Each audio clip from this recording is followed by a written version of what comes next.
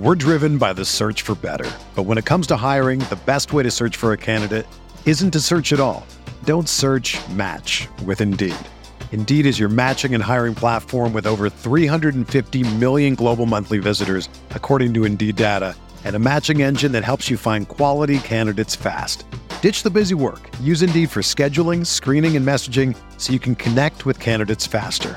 Leveraging over 140 million qualifications and preferences every day, Indeed's matching engine is constantly learning from your preferences, so the more you use Indeed, the better it gets. Join more than 3.5 million businesses worldwide that use Indeed to hire great talent fast. And listeners of this show will get a $75 sponsored job credit to get your jobs more visibility at Indeed.com/Blue Wire. Just go to Indeed.com/Blue Wire right now and support our show by saying that you heard about Indeed on this podcast. That's Indeed.com/Blue Wire. Terms and conditions apply. Need to hire? You need Indeed.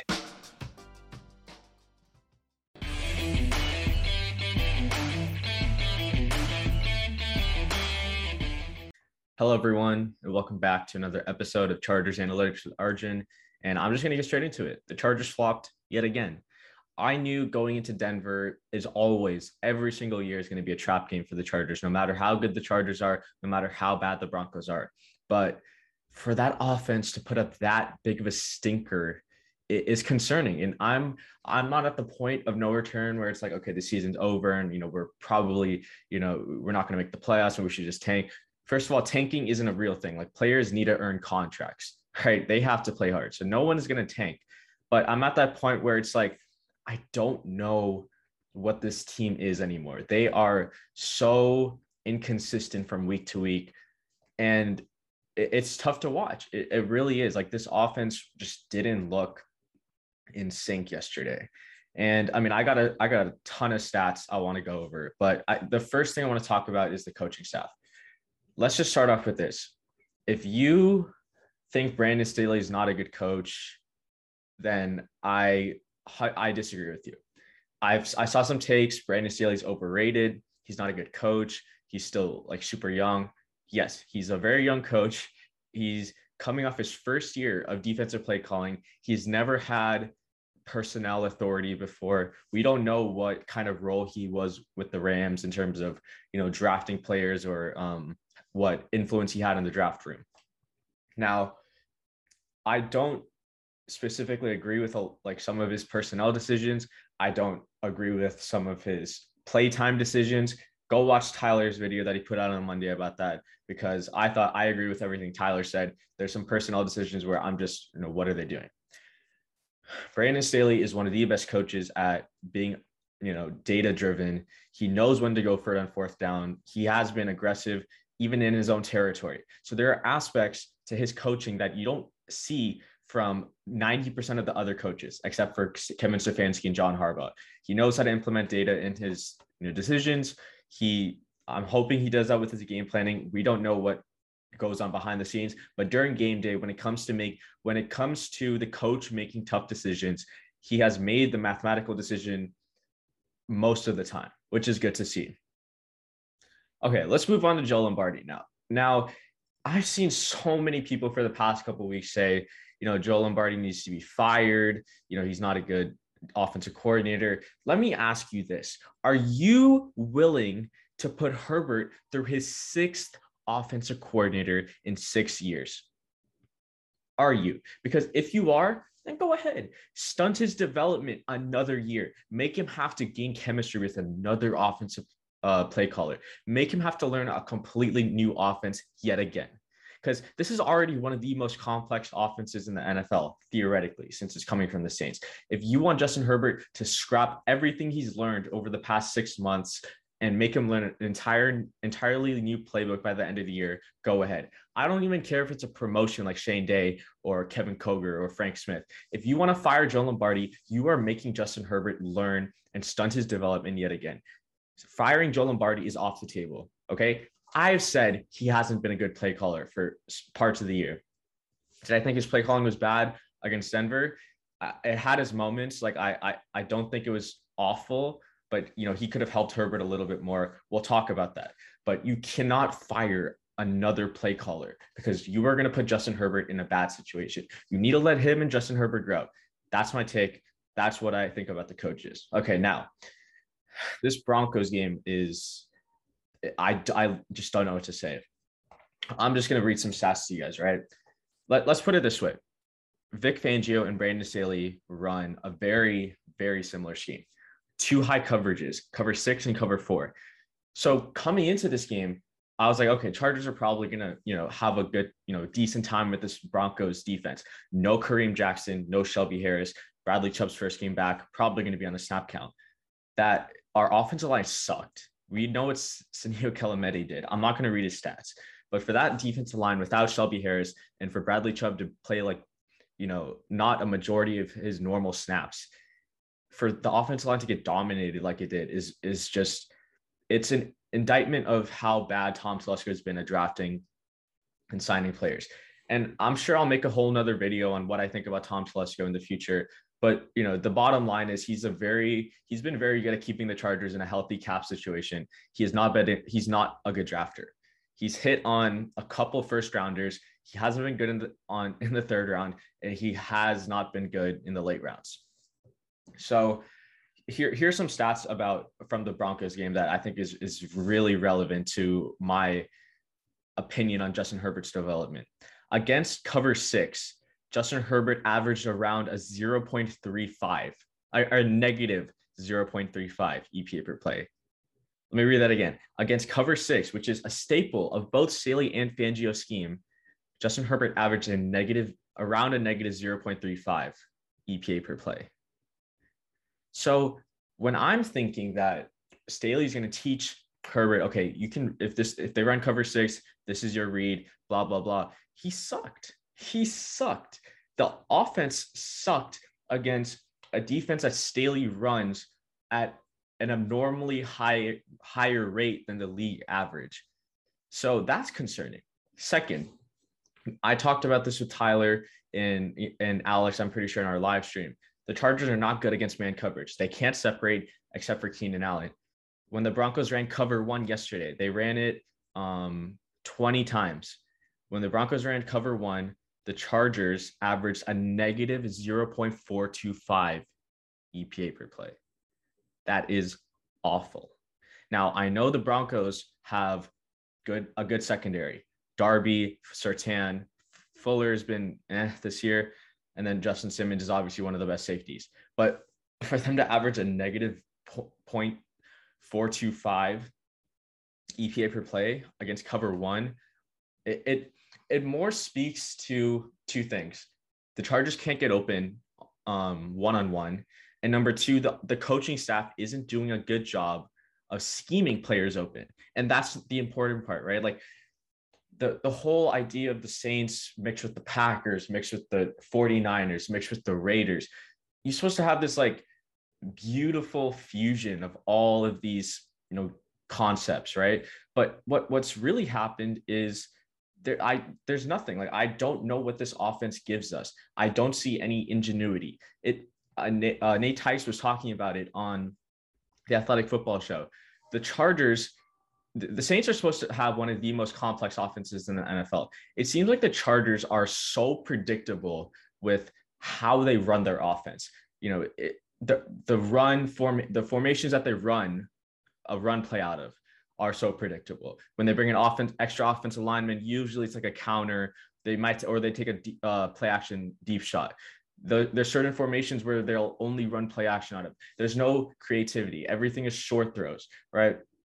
Here's a stat that it may seem confounding because it is.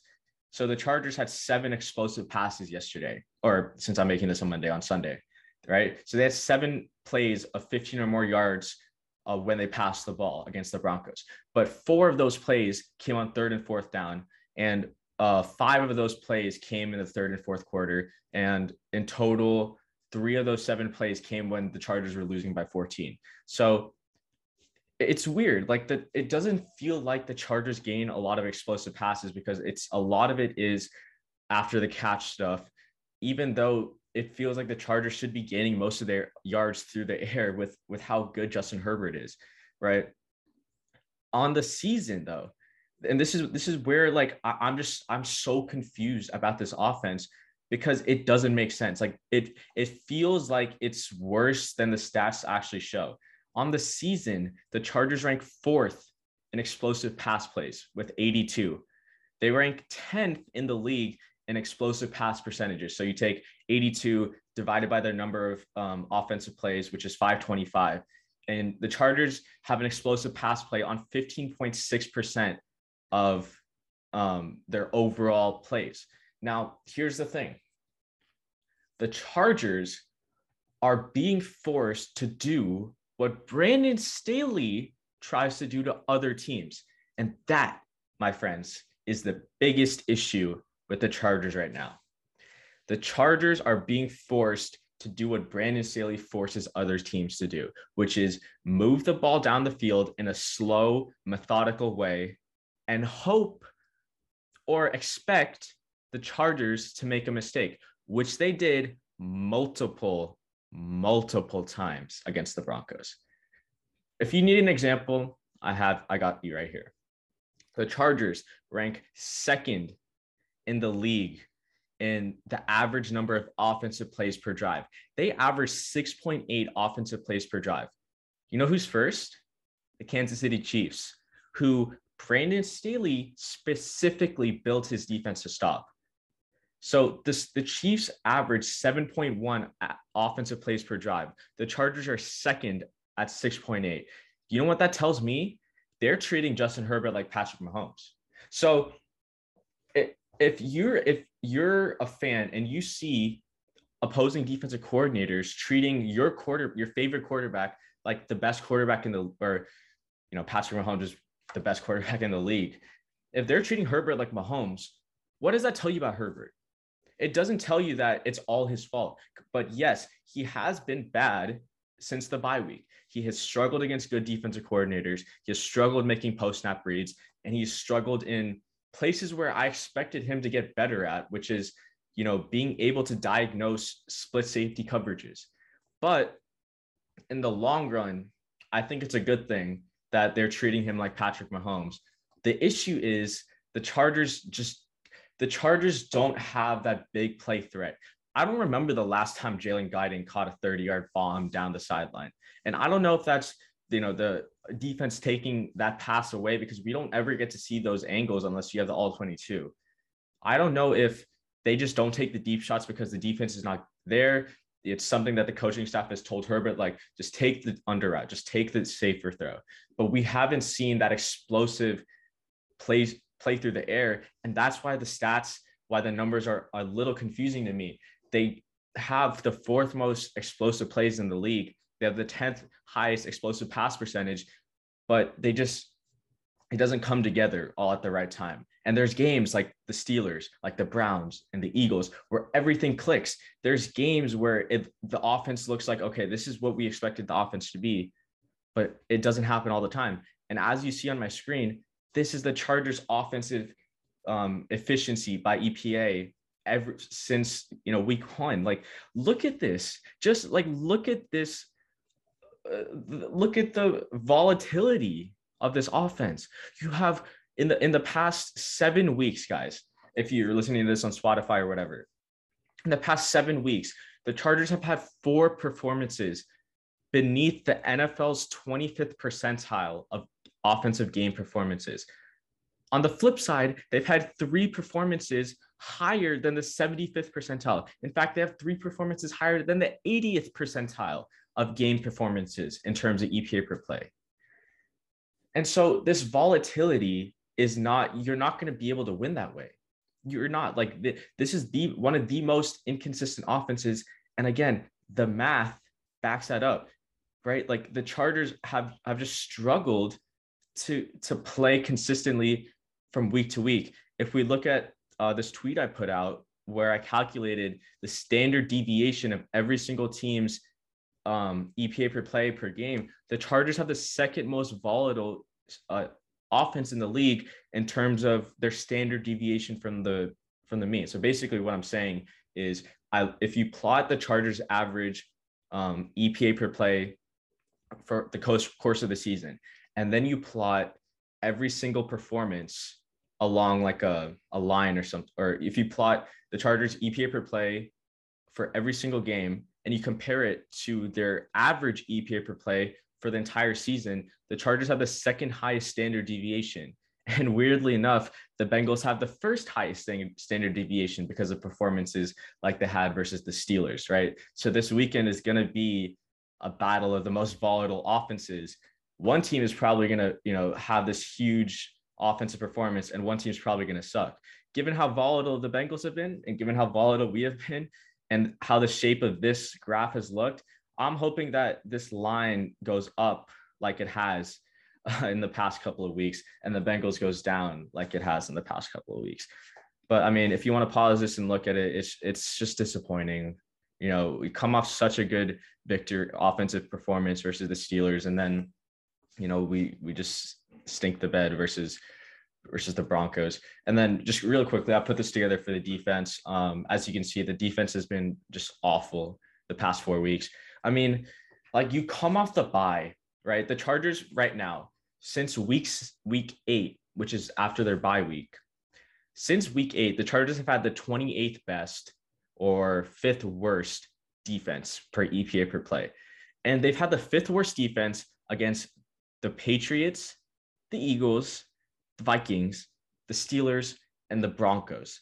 The Patriots are an average, slightly above average offense. The Eagles are not a good, they're an average offense. Vikings are the only good offense the Chargers have played. The Steelers suck. The Broncos suck. Okay.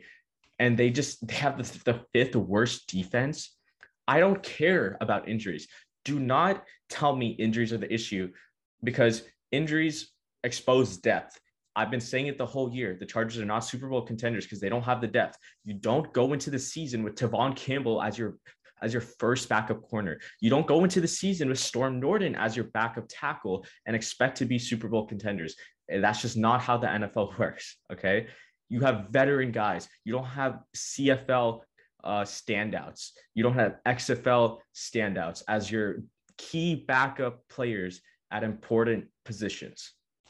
It's just so disappointing to see. And I mean, I don't know. I'm concerned about the long term, or I'm concerned about the rest of the season. I really just don't know how the last 6 games are going to play out. Let's just preview the Bengals real quick before we give our final thoughts. So the Bengals this year have played cover 3 at about an average rate. They play cover 2 at a very high rate, which is, keep that in mind for one of the next things I'm going to show. They don't play a lot of cover 1 relative to the league average, which is, good for us. They do blitz very often. Lou Aramuno. So I know his first name is Lou. They're the Bengals defensive coordinator. He's an attacking DC. He's going to blitz. He's going to bring an extra guy. He's going to try to disguise his looks. Mike Hilton is one of the best blitzing slot corners in the NFL.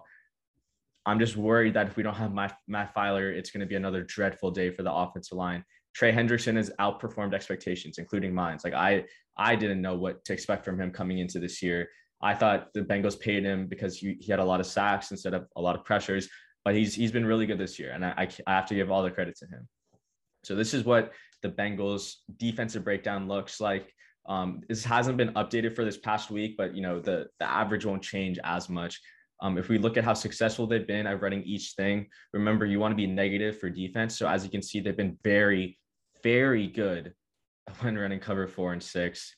And if you stayed with me throughout the course of this video and heard me say Herbert sucked, like awful, he was so bad against the Broncos versus cover 6. This is very concerning, because the Bengals have been really, really good compared to league average at running cover 6. Now, they don't run cover 6 often, but I don't know what type of analytics that they do over there. I know they have a guy from Bates University. I don't know what their game plan is going to be, because they have run a lot of cover 2 and a lot of cover 3 and a lot of cover 1. But if they run a lot of those split safety looks, I think Herbert is going to struggle, because if we look at how Justin Herbert has been against every single coverage, he struggled versus cover 0. That's his worst coverage that he's gone up against in terms of his EPA per play versus that coverage. And again, I think the blame for his struggles against cover 0 is because of the offensive coordinator and the play calls. when a team runs cover zero, you need to have your first read. You need to have your guy like that. Like you need to know who you're going to, or you need to have guys ready to be schemed open. You need to have mesh concepts. You need to have crossers over the middle. You need to have something that can help your quarterback, get someone or find someone to throw to, and they just haven't. Same thing with cover one. That's his third worst covers that he's played against. He's not been good versus cover two also. So I don't know. It's going to be a big game. He's been really good against cover six and cover four, but like I said, this hasn't been updated for this past weekend. If you want to go check it out, see how Herbert's has done against each coverage when it's been updated, probably on Wednesday or Thursday. Go check out the kneel down. Go check out Ryan Wiseman 12 on Twitter. A fellow. Right, you can see it down here. Yeah, he's a fellow PFF intern with me. He does a lot of great stuff, and he's been. Everyone asked for, can we see coverage stats and stuff? He does an awesome job putting this website together for free. You don't have to pay. It's for everyone to look at. So yeah, if you just really want to quickly look at how much teams have played each coverage versus Herbert, play a lot of cover one because our receivers can't separate. Play a lot of cover three, disguise single or too high to single high looks. Same thing with cover two. They don't really play a lot of cover six, but I'm going to expect the Bengals to play a lot of cover six now, given the success that the Broncos had. So, yeah, that's it. Like the Chargers are struggling right now offensively. Haven't been able to put two consistent games together since, I don't know, the Raiders and Browns game or the Chiefs, Raiders game. Yeah, it's disappointing. Remember, I think if you stayed with me to the end of the video, and thank you if you did, the main takeaway I want you to have from this is the Chargers are being forced to play like Brandon Staley forced other teams to play him last year. They're being forced to methodically move the ball down the field, play by play, dink and dunk their way down the field. They're being forced to establish the run. They're being forced to, convert at a high rate or convert first downs at a high rate because they can't just launch the ball down the field like they have in years past or last year, not years past. And they're struggling at doing that because this team can't stay out of its own way with penalties. I don't know if penalties have been higher this year. I did a study on that. The penalties in terms of every single week has risen since like week 5 or 6. And the Chargers are just, when the offensive line doesn't play well, the team doesn't play well. And so that's why you need explosive plays. And the Chargers, while they have ranked 4th and 10th in explosive play and explosive play percentage respectively, it just doesn't feel like it because everything is quick game or it's a first read throw. So like I said, I genuinely don't know how to fix this offense right now. It is too early to look ahead to next year into free agency because we're still in the hunt. We still have the 7th seed, but if we lose to the Bengals, our playoff hopes are pretty much diminished statistically and mathematically speaking. And that's not me being negative. That's just stating the facts. So it's a big game. The Bengals have one of the best wide receiver trios in the NFL. Probably not going to have Asante Samuel back, but I'm really interested to see what Staley does because not only do the Bengals have a really good wide receiver trio, that Bengals run game is one of the best in the NFL right now. They run a ton of outside zone and they have the personnel to do it, even though they didn't really address the offensive line that much this offseason. So like I said, should be a good matchup. I really hope the Chargers win because this is the game that probably decides whether or not the Chargers make the playoff or not. But regardless, still going to pull for our guys and hope they win. And if you made it to the end of the video again, thank you so much. With that, as always, bolts up.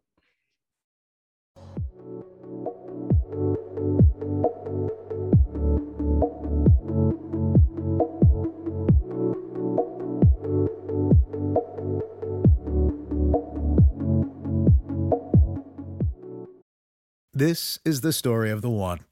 As a maintenance engineer, he hears things differently. To the untrained ear, everything on his shop floor might sound fine, but he can hear gears grinding or a belt slipping. So he steps in to fix the problem at hand before it gets out of hand. And he knows Grainger's got the right product he needs to get the job done, which is music to his ears. Call, click Grainger.com, or just stop by. Grainger, for the ones who get it done.